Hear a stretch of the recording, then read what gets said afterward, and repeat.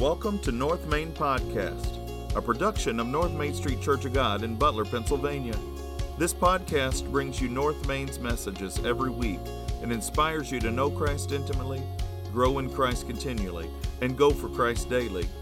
I invite you to listen in today as we explore the Bible and learn about its timeless truth for living life God's way. Let's listen to Pastor Brandon as he brings us today's message.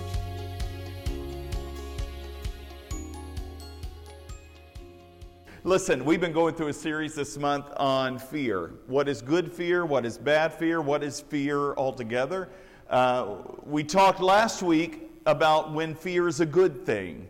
Can fear be a good thing? Yeah, it can be. And we talked about the fear of the Lord. What is the fear of the Lord? Well, we broke down the Hebrew word. We looked at the fear of the Lord and realized that when it says the fear of the Lord is the beginning of knowledge, it actually means the awe of the Lord, to be awestruck. I think of the old-time videos of when Elvis was on stage and all the girls are fainting on the front of the stage. They were just so awestruck, that they just would wilt. It's kind of that idea behind this fear of God is that we stand before an almighty God and we are awestruck by Him. That we are experiencing something that makes us fall to our knees and worship and praise. Something that draws us into His presence, all right? This week we're talking about when fear is a bad thing. Can fear be a bad thing? Of course it can be. There are several different types of fears in our culture today that drive us into dark places in our minds, in our hearts, or even through actions that are bad. We're going to be looking today at Proverbs chapter 29, verses 25 through 26. You can look there. Go ahead and start looking that up. I want to challenge you. If you don't know how to navigate a physical Bible, consider learning to find these books of the Bible and these verses of the Bible in your physical Bibles. If you have, some of you have your phones out, that's great, but it's always good to know. So where would I find Proverbs in my Bible? Well, if I go to the very center, usually I'll open up, if I can just divide it equally in half, I'll find Psalms. It's the book right after Psalms, okay? So you just go on through. How many chapters in the book of Psalms? There are 150. So once you get to Psalm 150, then you start the book of Proverbs. And we're in Proverbs 29, almost toward the end of the whole book of Proverbs, starting with verse 25 today. Before we get there, and as you're looking that up, I came across a story about Stalin. How many of you are familiar with Joseph Stalin, the Russian dictator? If you haven't been familiar with that as an adult or even as a high school student, I'm wondering what they're teaching in our schools. Joseph Stalin was the famed Russian dictator, communist dictator, back when what we now know as Russia was the USSR. He was a very cruel dictator. Actually, some estimates of genocide of his own people by starvation and execution, numbers are anywhere from 15 million upwards of close to 30 million. We don't have accurate numbers because we don't know for sure, but it seems to be that that's what happened under his leadership. And how did he lead? He led from a place of fear. He led from a place of fear.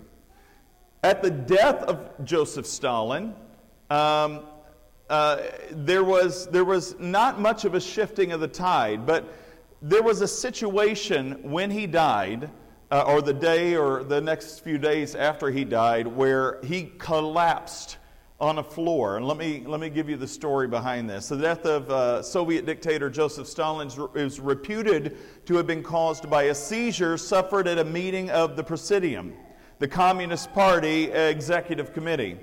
Livid with fury, Stalin leapt from his seat only to crash to the floor unconscious. While other Presidium members stared at the prone figure on the floor, a scheming bureaucrat by the name of Lavrenti Beria jumped up and danced around the body, shouting, "We are free at last! Free at last!" Pushing through the crowd, Stalin's daughter made her way into where the Presidium was, and she knelt down by her father's body. And as she's there holding his hand and talking to him, he rouses ever so slightly with an eye opening up and looking in her direction. At which point Berea then grabs the other hand of Stalin, it is purported, and begins to kiss it ever so gently, saying, "Oh, are you okay? Are you okay?" Hypocrisy. Here's what fear does. When we are fearful in a bad way, and I'm going to talk more about that in a moment, when we are fearful, we have a fear of man in our hearts, we do things that are uncharacteristic. We become hypocritical. We are one way in one situation and another way in another situation. Berea was living out this reality, so to speak, of the death of this dictator that had been so brutal on all the people, that had held them in sway by his fear. And when he falls on the floor, he is just dancing and shouting with glee and happiness because, and everybody else wanted to do the same, I guarantee you. But he's living that out until he realizes, oh, maybe he's not dead, because his eye's opening up. The truth of the matter is, we become hypocritical when we live in fear. We talk out of both sides of our mouth. Proverbs 29:25 through 26 says, and I'm reading from the English Standard Version today. I thought that was the better translation, so let me read that to you. If you want to look at it over the screen, you can. The fear of man lays a snare, but whoever trusts in the Lord is safe. Many seek the face of a ruler, but it is from the Lord that man gets justice. What is a snare? It's a trap, but it's not just any trap. And I hate to use the terminology due to the heightened awareness of stuff, but it literally is a noose laid on the ground, okay? Like a trap. You see it in these commercials or cartoons. Somebody steps in that circle, and then yank, it sets off a trap, and the slip knot comes, ties around the leg, and they're dangling from a branch in a tree. All right? That's typically the cartoon version of this. That's what a snare is. A snare is a hook or something that grabs and takes you into its control. What does he say? What does the writer of Proverbs tell us? The fear of man is a snare. It's a trap. That's what happens. It sucks you in and it will not let you go. How many of you ever struggle with human types of fear that have held you in their sway for a long time? How many of you struggle with different types of phobia? And one of the ways to overcome your phobias is to face your fears, to face your phobias, right? Fear of heights. What should you do?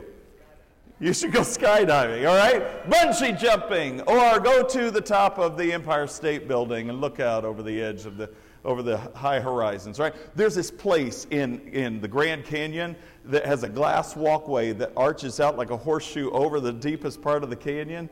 You should walk out over that and just look straight down. I hear it's pretty cool.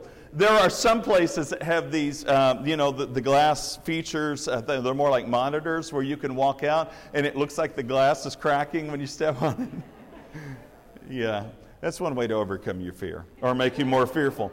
But the fear of man is a snare. It's a trap. It will hook you and not let you go.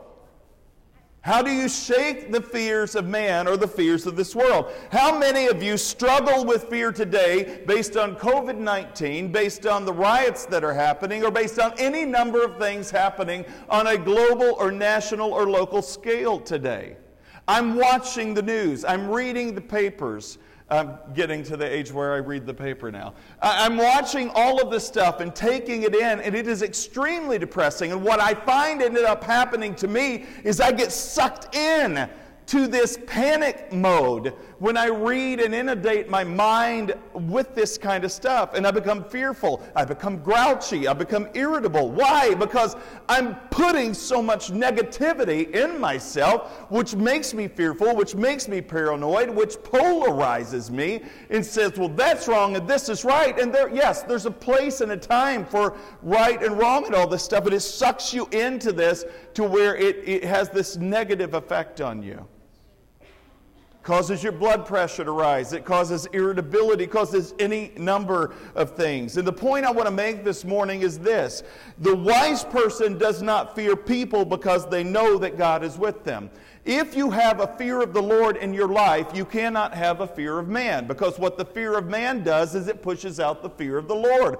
They cannot live together. It's like water and oil. They do not mix well. You understand? So if you have the fear of the Lord in your life, you cannot have the fear of man. But what tends to happen is we allow the fear of man or the fears of the world to begin to push the fear of God out. How do I know that? Do you ever feel loving when you're fearful? It's kind of hard, isn't it? Because your fears tend to trump every other emotion. But John tells us in 1 John chapter 4 that perfect love does what? Casts out fear. It puts it aside. It pushes it away. And who is love? Well, actually, in that same book, and it's a really short letter in the New Testament, 1 John, John tells us that God is love. And if God is love and God is perfect, then perfect love does what? It drives out fear. What kind of fear? Not the fear of God, but the fear of man. And here, I want to give you a scene in Peter's life. So there are two scenes in Peter's life that I think really illustrate this idea of the fear of God versus the fear of man, as we highlight when fear is a bad thing. Peter, the apostle of Jesus, one of the 12 disciples, the one who Jesus said, "Come on out to me on the water," when Jesus was walking on the Sea of Galilee. If you remember, Peter steps out of the boat and he begins to walk on the water until what happens? If you remember the story, the wind and the waves are crashing around the boat and around the feet of Peter, and when he takes his eyes off Jesus and looks at the wind and the waves, he gets scared. And when he gets fearful, the focus of Christ, his loving Savior, is not his focus anymore. Instead, his fears are the wind and the waves, and he probably begins to think, this is crazy. How can I walk on water? And why now am I sinking? And he sinks. And he begins to flail around in the water. And Jesus comes and reaches and grabs him and lifts him up. And he says, "Oh, you, Peter, of little faith, why do you doubt?" Why do you doubt? Fear drives us to doubt. Fear drives us not in a healthy sense of questioning, but in a sense of questioning that draws us away from God. Well, Jesus is constantly talking about, have faith, have faith. Oh, you of little faith, don't doubt me. Have faith. You can only please God, the writer of Hebrews says. You cannot please God except by faith. You see, the fears that we carry around in our lives today that cause so many panic attacks and every other issue in life, they drive out a sensible knowledge of faith and understanding and a trust in God. The fear of man lays a snare, but whoever trusts the Lord is safe. When did Peter fall into the trap of fearing men more than fearing God? Well, we see him bumbling around when Jesus is on the scene. He's always sticking his foot in his mouth. He's always making mistakes. But then Jesus dies on a cross, raises from the grave, and even after his denial, Jesus restores Peter by the sea again after a night of fishing. He says, "Do you love me, Peter? Yes, feed my sheep. Do you love me, Peter? Yes, feed my sheep. Do you love me, Peter? Yes, feed my sheep." In John chapter 21, we get the restoration of Peter, and then we hear just several days after the ascension of Christ, on the day of Pentecost, in Acts chapter 2, something miraculous happens. The Holy Spirit comes, the one that was promised by Jesus to be a helper, and the Holy Spirit comes upon the disciples downtown in the upper room in Jerusalem where they celebrated the Passover meal with Jesus before he died, and something like flames, tongues of fire rest over their heads. We aren't sure exactly what that is, but there's this mighty rushing wind and something like tongues of fire resting over each of the disciples' heads. And what happens? They hunker down, get scared, go into a barricade, and they pee themselves.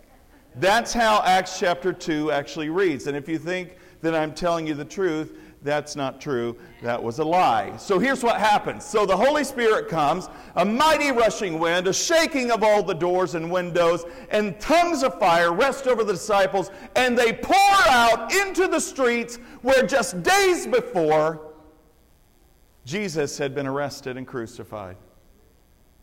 And with boldness, what does Peter do? He preaches. And he preaches a sermon probably a little bit longer than the ones I preach. I'm just going to say. We have it written out, but I'm sure he was really dragging the words out to make it longer. No, he preaches this, honestly, it's a hellfire brimstone sermon, because it really goes on the offensive against those who had persecuted the believers and put Jesus to death. And he does this, and what happens? There's not a riot that rises up. Instead, people are broken because they realize, who are these guys that can speak in our language? Because it is now the festival of Pentecost. People from various different regions around the area that speak various different languages are now hearing these Galileans speaking in their own language, and some people thought, oh, they're drunk. I've never seen somebody get drunk and speak in a different language that never knew it before. I've seen them babble on, but I've never seen them get smarter. Okay? This is what happens when people grasp at straws to try to explain the unexplainable or the supernatural. Here's what happened. He preaches. All the people in the area hear in their native tongue the gospel of Jesus Christ.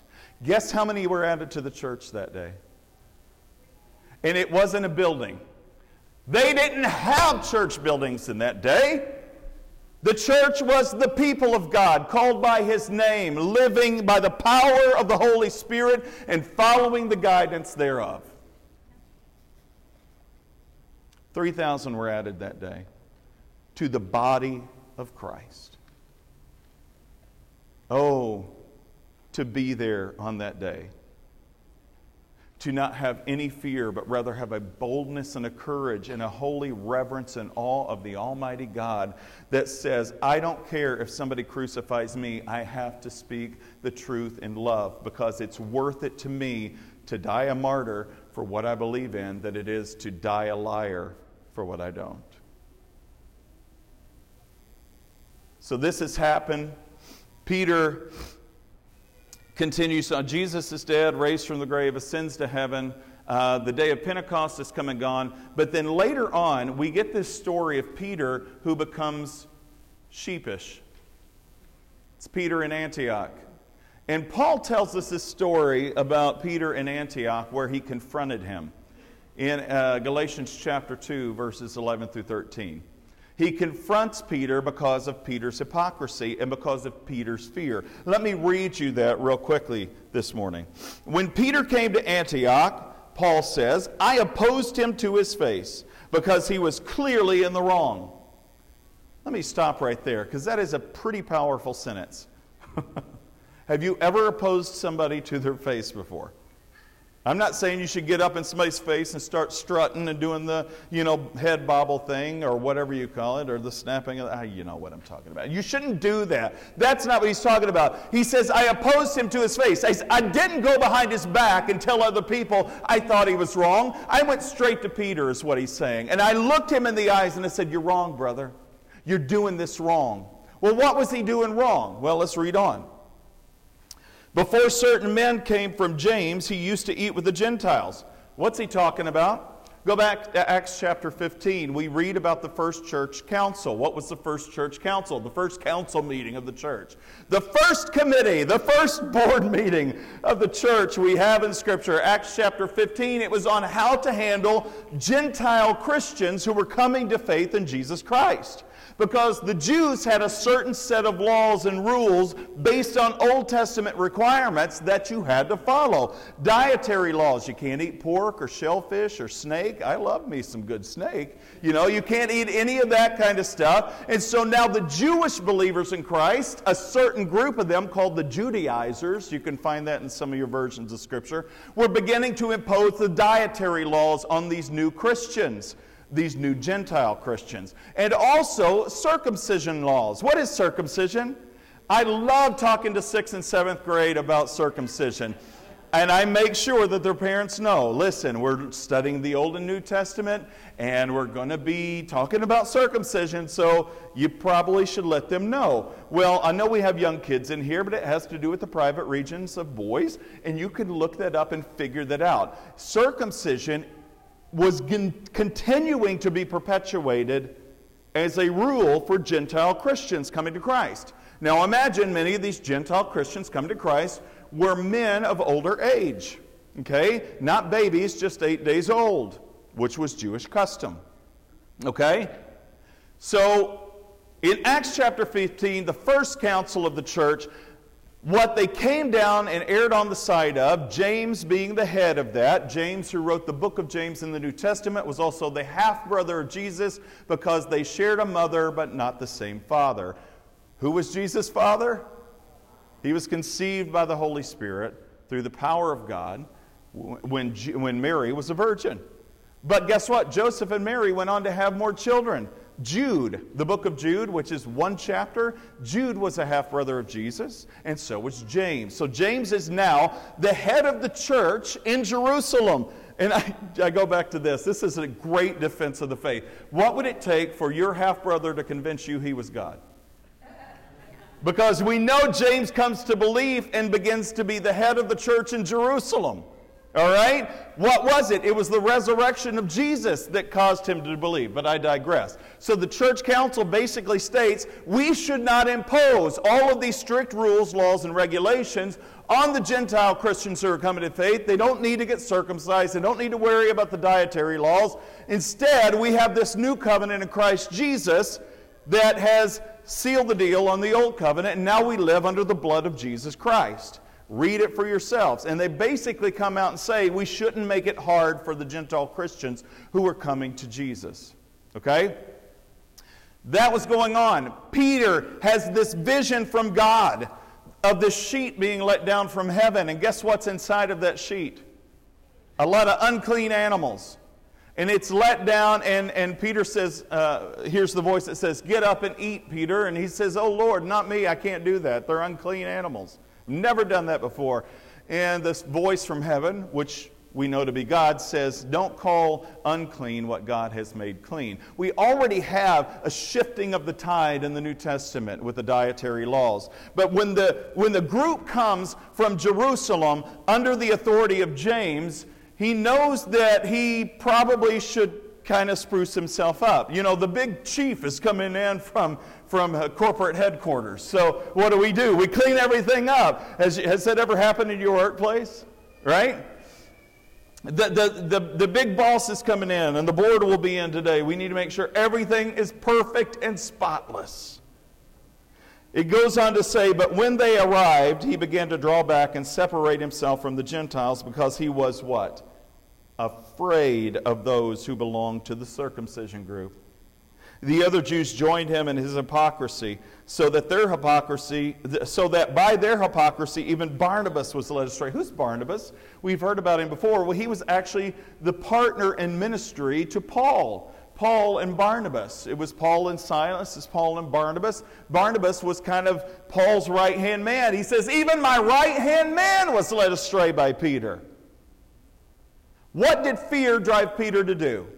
It drove him to treat people discriminately. What does fear cause in our country today? It causes racism. It causes all sorts of phobias and mental illnesses. Fear causes us to retract from situations when we should be stepping into them to clearly rectify situations. It causes us to withdraw.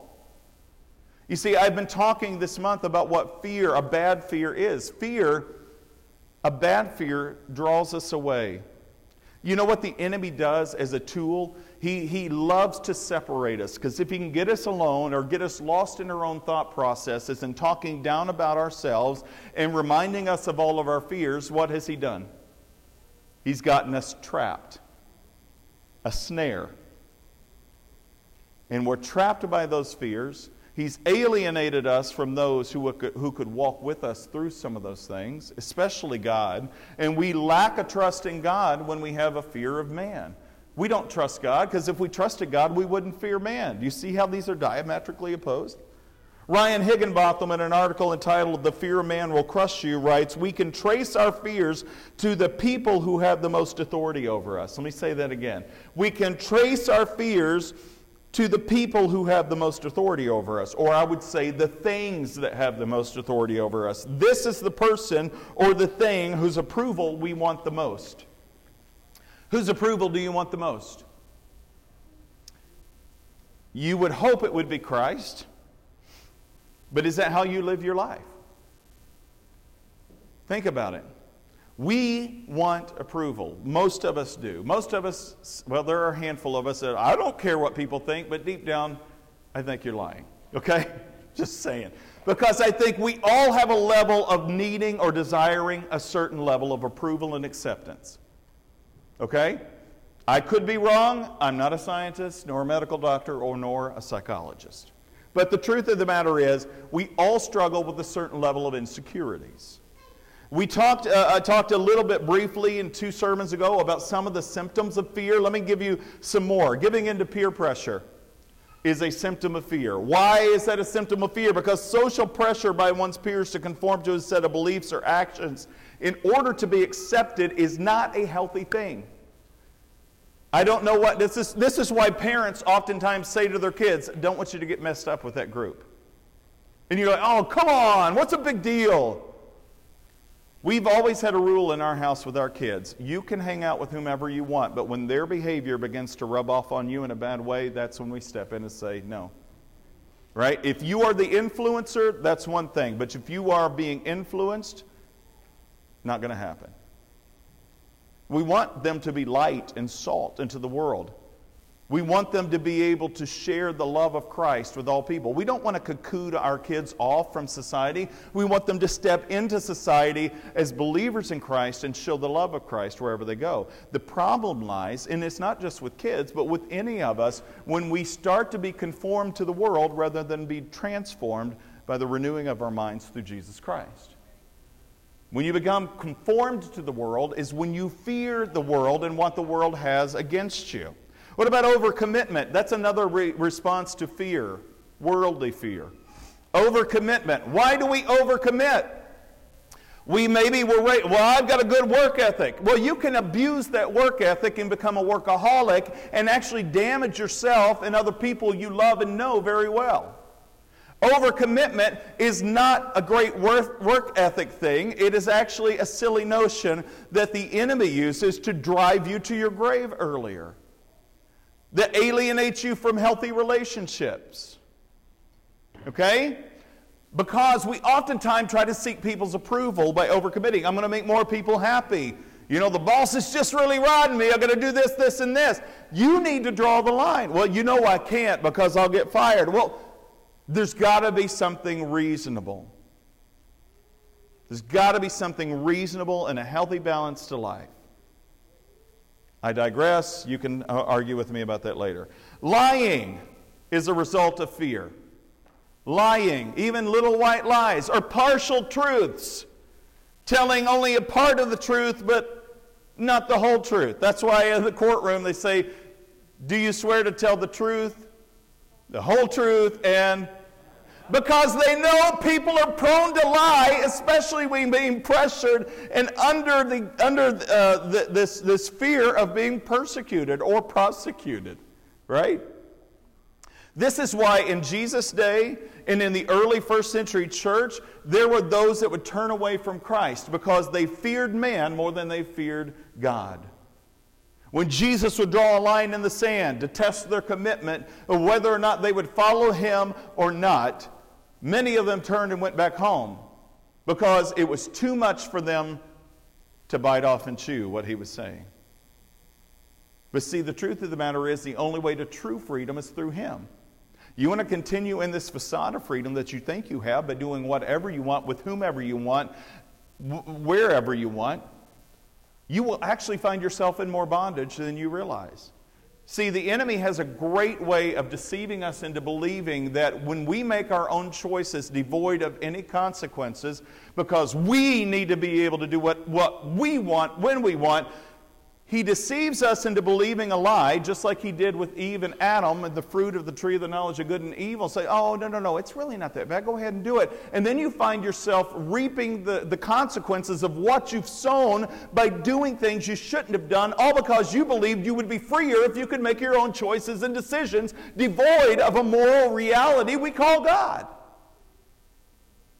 What about jealousy? It's another thing that comes from fear. Jealousy, I've seen this a lot, especially in the ministry, working with couples, where one spouse or one boyfriend or girlfriend or fiance is jealous of another because they don't trust the other person. When there is no trust in a relationship, there is no relationship. Let me just say that. When you don't trust God, the relationship falters. That's why God is, you are my all in all. We just sang that a while ago. You aren't my sort of, sometimes, maybe. You aren't my today, yes, but tomorrow I've got to go back to work. You know what? You are my all in all. You are my all in all in my marriage. You are my all in all in my parenting. You are my all in all as a child who still lives with their parents. You are my all in all in my job. You are my all in all in the grocery store, behind the wheel of the car when somebody cuts me off. You are my all in all at all times and all places. You aren't my sometimes, someplace. Avoidance is another way we live out fear, the fear of man.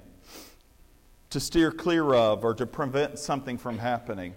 Sometimes that's a good thing, to prevent something from happening, but all too often we prevent a lot of things from happening that should happen, that God has ordained, and we step in and try to make things better when God says, that's not what I was trying to do. That's not what I was trying to accomplish, and you just messed it up. But guess what? I'm still God, and I'm able to bring something good out of your bad situation.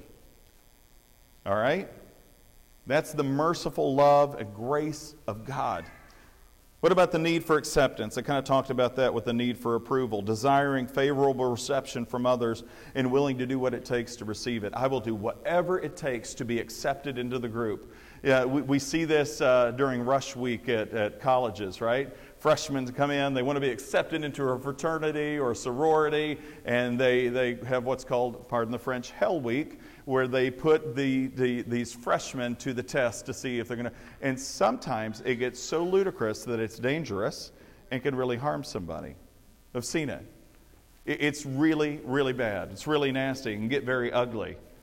But what are we willing to do to be accepted by the groups we desire to be in? See, the question mark is, if it drives you to a place where you would have to sacrifice your morals and your ethics, is it really worth it? If it's calling you to compromise who you are at the core of who you are and who God created you to be, is it really worth it? What about the need for control? It's another fear that we have. The need for control. This one's a tough one. There are some of you out there, and I'm not going to point fingers because guess what? I struggle with this too.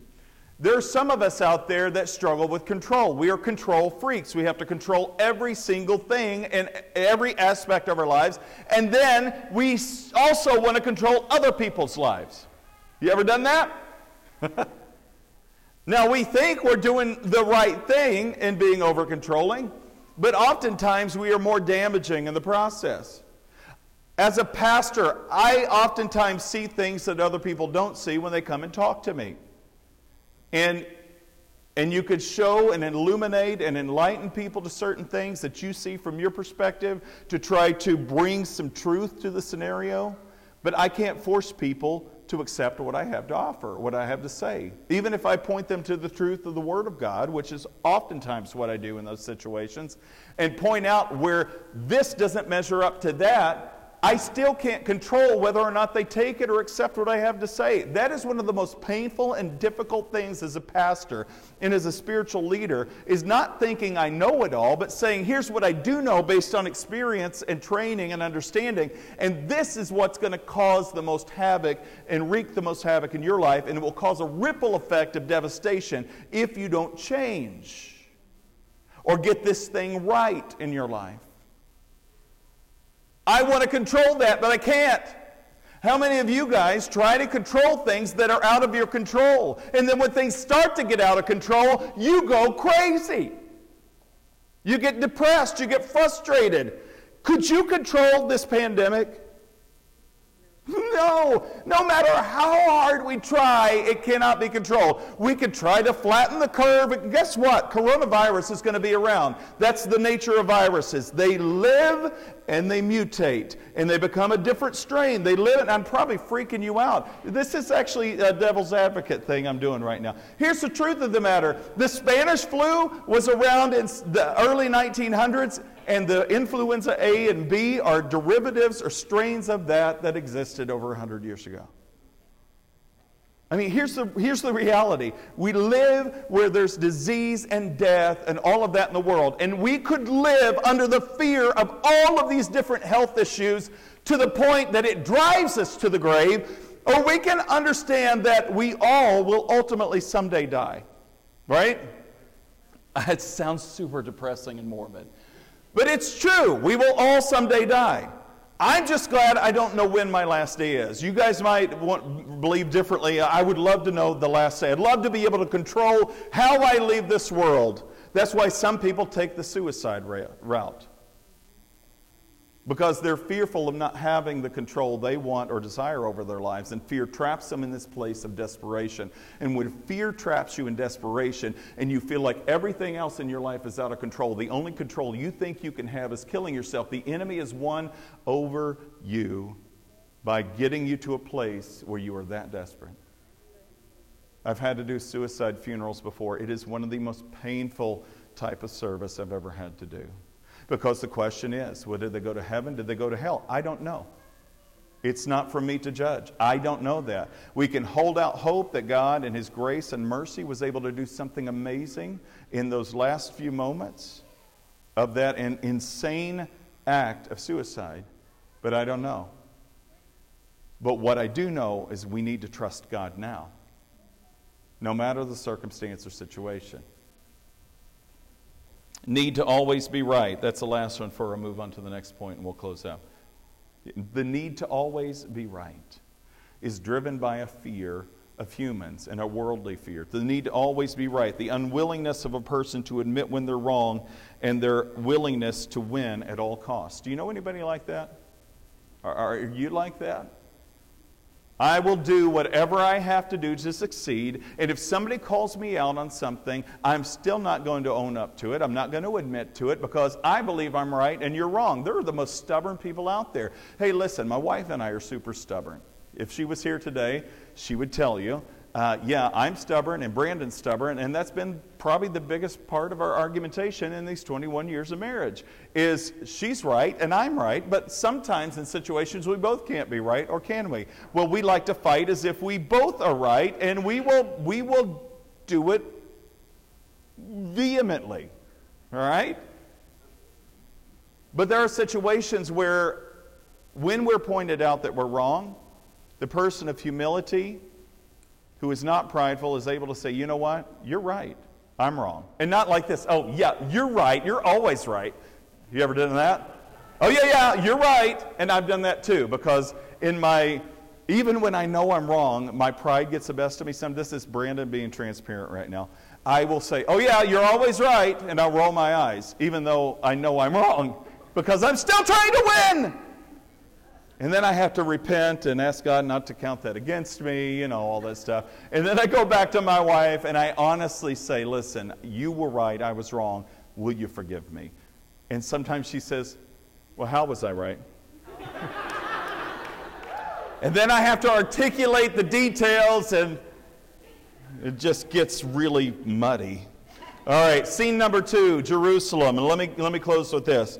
Peter, the day of Pentecost, just a few days after that, he is continuing to preach. Guess what he and the Apostle John do? I read from 1 John. The Apostle John wrote the Gospel of John and 1 John. Well, Peter and John are now coming to the temple courts, because what they would do daily is go to the temple courts to worship and to pray. And so now in Acts chapter 4, they have come to the temple courts, actually in Acts chapter 3, and there's been a lame beggar there. Not like, oh, he's so lame. It's not that kind of lame. It's the kind of lame where he can't walk. He's not been able to walk for decades. He's in his mid-40s, and he's begging God. He's begging people for alms. Give me some coins. Give me some coins. So Peter and John are coming into the temple to pray and to worship together, and they see this guy, and he's begging, and he says, you know what? We don't have money, Peter says, but what we do have, we'll give you. Get up, take your mat, and walk.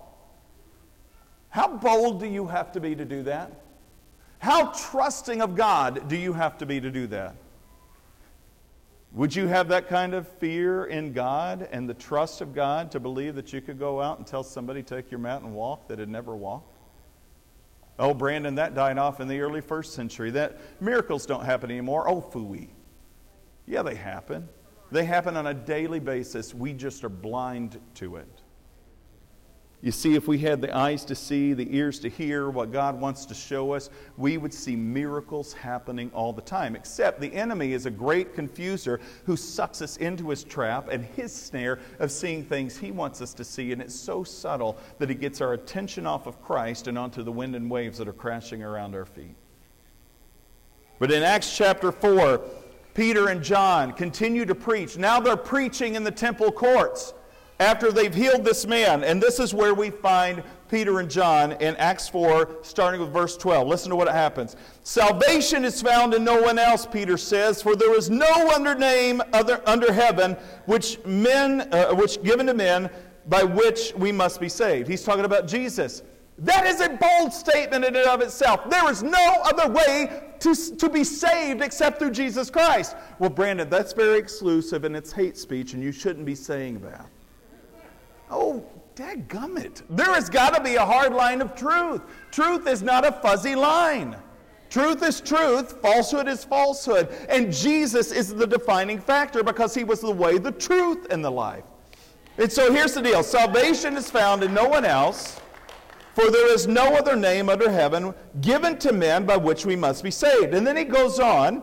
When they saw the courage of Peter and John and realized that they were unschooled. These guys are dumb. They got their teeth backed out and all that stuff, and they're preaching the name of Jesus out there. Sorry, I'm reverting back to my Kentucky days. I love Kentucky. It's my old Kentucky home. Anywho, they notice they aren't elite like us. We've got our schooling and degrees. How do they do this? And so you have Peter and John, who were unschooled. They didn't have the doctorate degrees in theology. And they're saying, how is it these unschooled men are teaching and preaching with this kind of authority and boldness? These are ordinary men. They were so astonished that they took note that these men had been with Jesus. Oh, these guys, that's right. I remember seeing them with Jesus. But since they could see the man who had been healed standing there with them, there was nothing they could say. They have the truth of a miracle standing right beside Peter and John. The lame man that even those religious leaders had seen for decades as they come in and out and probably threw him a coin now and then. He had just become a fixture by the gate, but he wasn't a fixture to God. And he wasn't a fixture to Peter or John, who had been transformed by Christ and filled with the Holy Spirit, because they saw every bit of humanity in every one they were standing in front of, because they were children of God who saw others as people to be loved, not to be hated. So they ordered them to withdraw from the Sanhedrin, and then they pulled them in.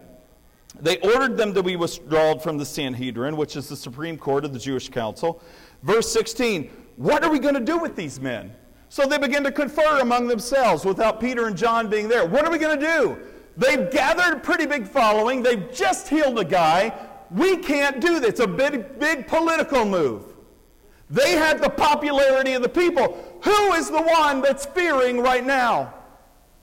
The religious leaders are fearing. What do you think they fear? What are we going to do with these men? They ask. Everybody living in Jerusalem knows they have done an outstanding miracle, and we cannot deny it. But to stop this thing from happening and spreading any further among the people, we must warn these men to speak no longer in the name of Jesus. And guess what happens? They call Peter and John back in after they've had a chance to confer together. And the only recourse they have is to look Peter and John in the eye and say, stop preaching about Jesus. Stop it. Or you're going to force us to have to do something else. Don't make me come in there. Right? Sorry. Verse 18. They called them in again and commanded them not to speak or to teach at all in the name of Jesus. But listen to this reply. It is not arrogant, it's not pompous, it's not prideful, it's just speaking the truth in love. But Peter and John replied, judge for yourselves whether it is right in God's sight to obey you rather than God, for we cannot help speaking about what we have seen and what we have heard. They are basically saying, listen, we hear what you're saying, but we're not going to obey what you're telling us to do. We have seen it. We have heard it. We know what happened. We were there. We were eyewitnesses. We know how we've been changed from simple fishermen into men of faith who trust God with everything in us, with our all in all, and we're not turning back. So, listen, I'd rather God be the judge as to whether or not you're right or we're right, but we still have to speak the truth. Church, let me close with this. Are you speaking the truth in love? Church, it's time to rise up. It's not time to be arrogant or pompous or polarizing. It is time to be life-giving, humble servants of Jesus Christ who stand in the highways and byways instead of cocooning ourselves all behind the four walls of a building that could be burned tomorrow. The church is the church no matter where we are, no matter what we do, if it's in Christ's name in a way that brings Him glory, then the important thing is that we are being the hands and feet. Who cares what people can do to us? Throw me in jail just because I'm not towing this politically correct line. Okay. Judge for yourself whether it's right or wrong for me to preach the gospel of Jesus Christ in every facet and in every way. You may not like what it says. I don't always like what it says, but I trust it and I know it to be true because it's been tried and true in my own life. And so here's the truth of the matter, church. If we want to see our nation change, if you want to see racism squelched, if you want to see riots put to rest, it's not about voting for the right candidate. It's about the church rising up and being the church. I know it's a political year, and listen, in my 20 years of ministry, I've had people say, you need to be preaching for this or for that and for that. I'm like, really? When did God tell you to tell me what to preach? And listen, I will take into consideration what anybody wants to tell me. I have an open door policy. Let's talk it out. But I'll be honest with you, when it comes to preaching, I pray through that. I spend hours meditating on the Word, and I look and see, God, is this really what you want? I don't want to preach on this passage. There are ones that I would rather leave to somebody else to preach. That's why I force myself to preach through books of the Bible so that I don't handle it in a way without integrity. And honestly, church, as our worship team comes forward, where do you stand today? What fear drives you? Is it a fear of man that's held you in its sway and trapped you like a snare? Or is it the fear of God that compels you into the highways and byways with a message of truth and love? You have not been called to be a judge. Don't you play into this stupid political game that the enemy wants you to play into. Do you hear me? You have been called to rise above it, to be a person above reproach. You have not called to play the political game. Jesus didn't play it. When he was tried to be sucked into this conversation about politics and polarizing issues, he raised the conversation to a heavenly plane. And he changed the direction of the conversation so that he could help people see it's not this, nor is it this. It's this. When you get sucked in to playing this stupid, polarizing political game on Facebook, on Twitter, or any other social media platform, you have sucked yourself, you've been sucked in to the enemy's game. Stop it. Be the church. Be the church of God today. Stand firm in faith. Do not waver. Stay focused on him. I promise you, you can walk on the water. Let's pray. Father, we love you. And we know that living in this world is not easy. But those of us that live in this world, that have surrendered our lives to you, that follow Jesus Christ and allow him to be Lord of our lives, know that living in the fear of God is something that compels us to go, to be bold, not arrogant, but to stand in confidence, knowing that you are there with us. Even when the right or the left hate us, we know that you love us unconditionally. You've called us to be voices of truth in a dark world. You've called us to be light in the darkness. You've called us to be salt, to flavor and purify the conversations we are a part of, to direct people to focus on you. Help us to be people who lead others to this place of salvation, in whose name there is no salvation but Jesus Christ. Forgive us of our sins. Forgive us where we've played the part that the world has called us to play instead of playing the part you've designed and purposed for us to be. We love you, God. It's in Jesus' name we pray. Amen. Thanks for joining us this week. Check back next week as we dig deeper and go further in our understanding of God's Word. Make sure to visit us on our website at www.northmaincog.org, where you can learn more about us. While you're at it, go ahead and subscribe to our podcast. And if you found value in today's message, we'd appreciate a rating on iTunes. Or if you'd simply tell a friend about the show, that'd be helpful too. If you'd like to donate to the ongoing ministry of North Main, go to www.northmaincog.org and click on the Give tab at the top of the screen. Again, thanks for listening. We look forward to you joining us again next week.